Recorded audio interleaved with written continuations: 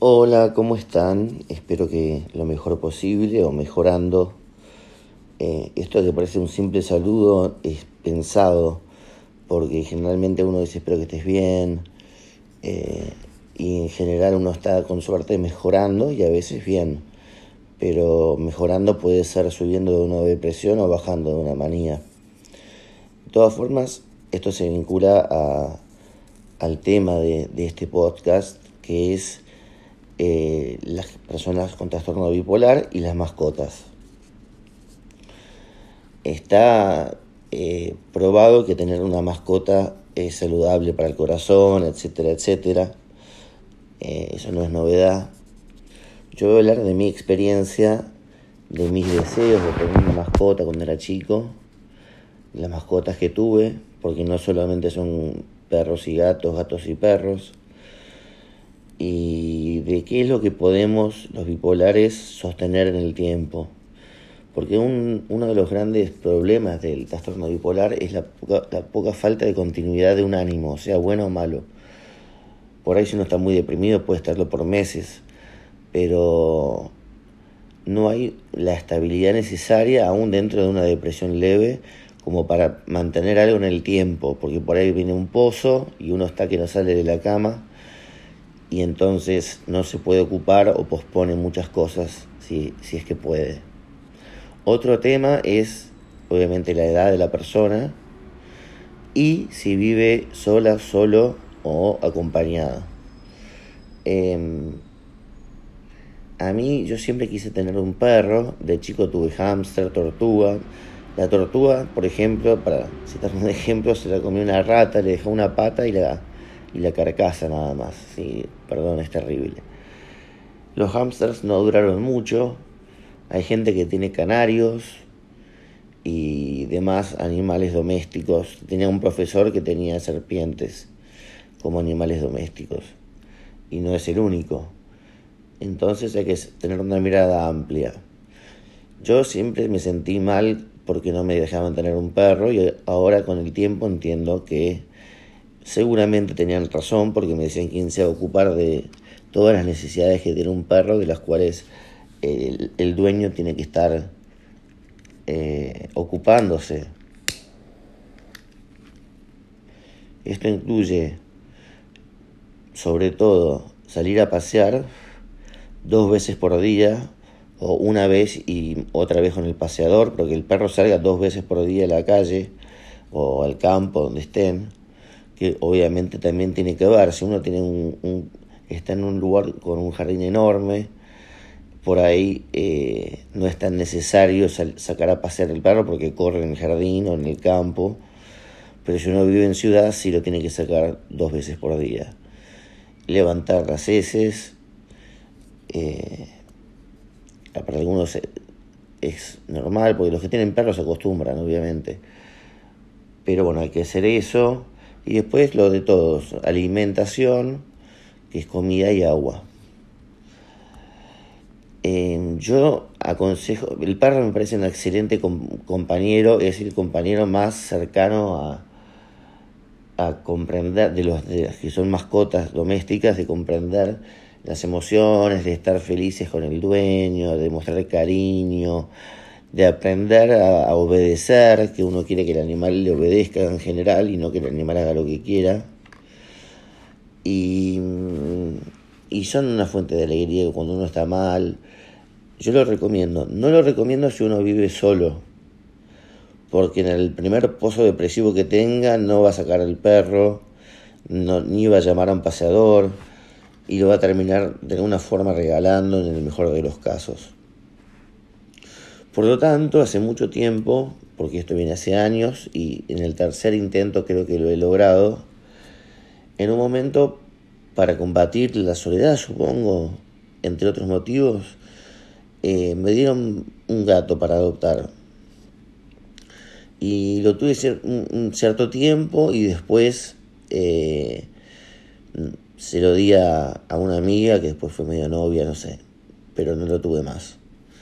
No convivíamos bien, no sé qué pasaba. Los gatos son animales que antes de tenerlos, a diferencia de un perro que uno tiene una idea más clara, conviene leer un poco de la naturaleza de los gatos. El gato hace lo que uno le pide si el gato quiere. El perro lo hace igual. Entonces son muy independientes, lo cual es bueno porque no dependen tanto de uno. La comida es fácil de arreglar, se compra comida de gatos y agua. Y el espacio que necesitan, por ejemplo un departamento, no es tan grande como el que necesitaría un perro, que es otro de los motivos por los cuales hay que considerar qué animal tener, cuánto espacio tiene uno en su casa. Yo hablaba del campo, pero uno puede tener un monoambiente en la ciudad, y eso, por más que lo paseemos, el perro no le gusta. El gato es un animal de casa, de departamento, de estar adentro.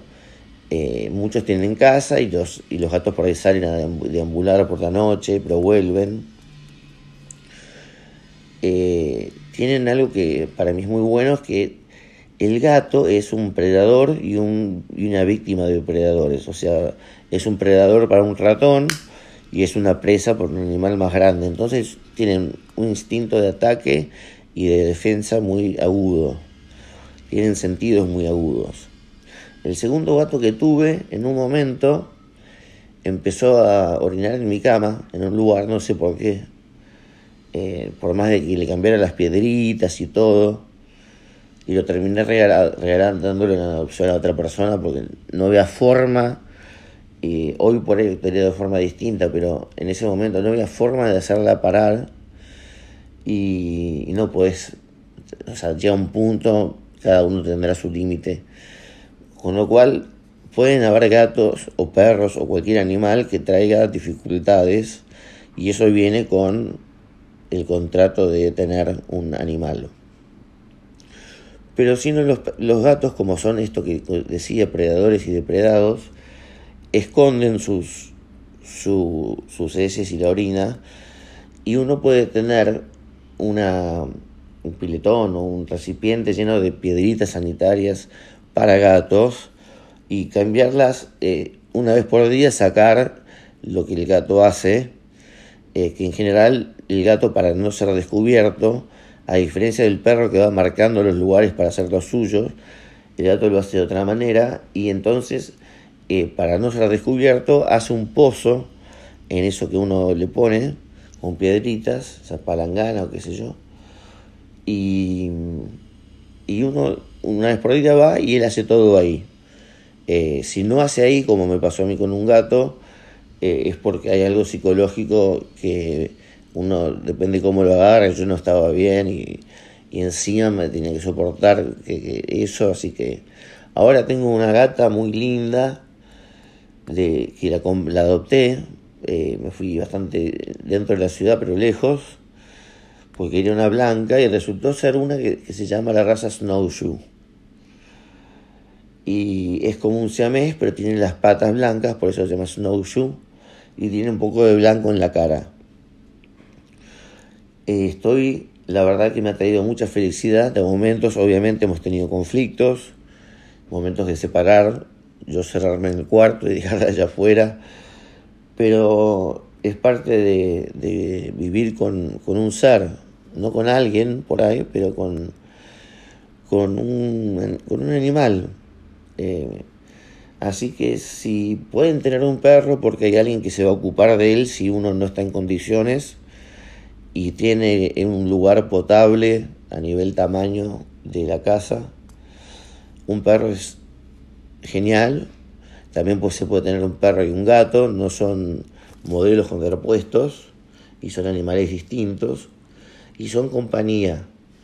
Yo recomiendo cualquier animal del cual uno pueda ocuparse y le guste, y adoptar si es posible, porque si no, esos animales terminan en cualquier lado. El gato a mí me resultó, pero es el tercero ya. Pero esta vez leí mucho más antes de adoptarlo, y además vi en unas clases universitarias virtuales, a veces a alguno de los que estaban en el Zoom se le parecía un gato, a otro también, a una chica también, y me volvió a revolver la idea de una mascota. Y acá se acerca Venus, mi gata. Así que adelante, sepan cuál elegir, averigüen un poco más sobre gatos de lo que creen que saben, creen que están en lo cierto sobre los gatos, porque hay muchos mitos y cosas que no son ciertas. Y espero que este podcast les haya servido. Tienen un par más para escuchar, quiero decir. Y hasta la próxima. Que les vaya bien.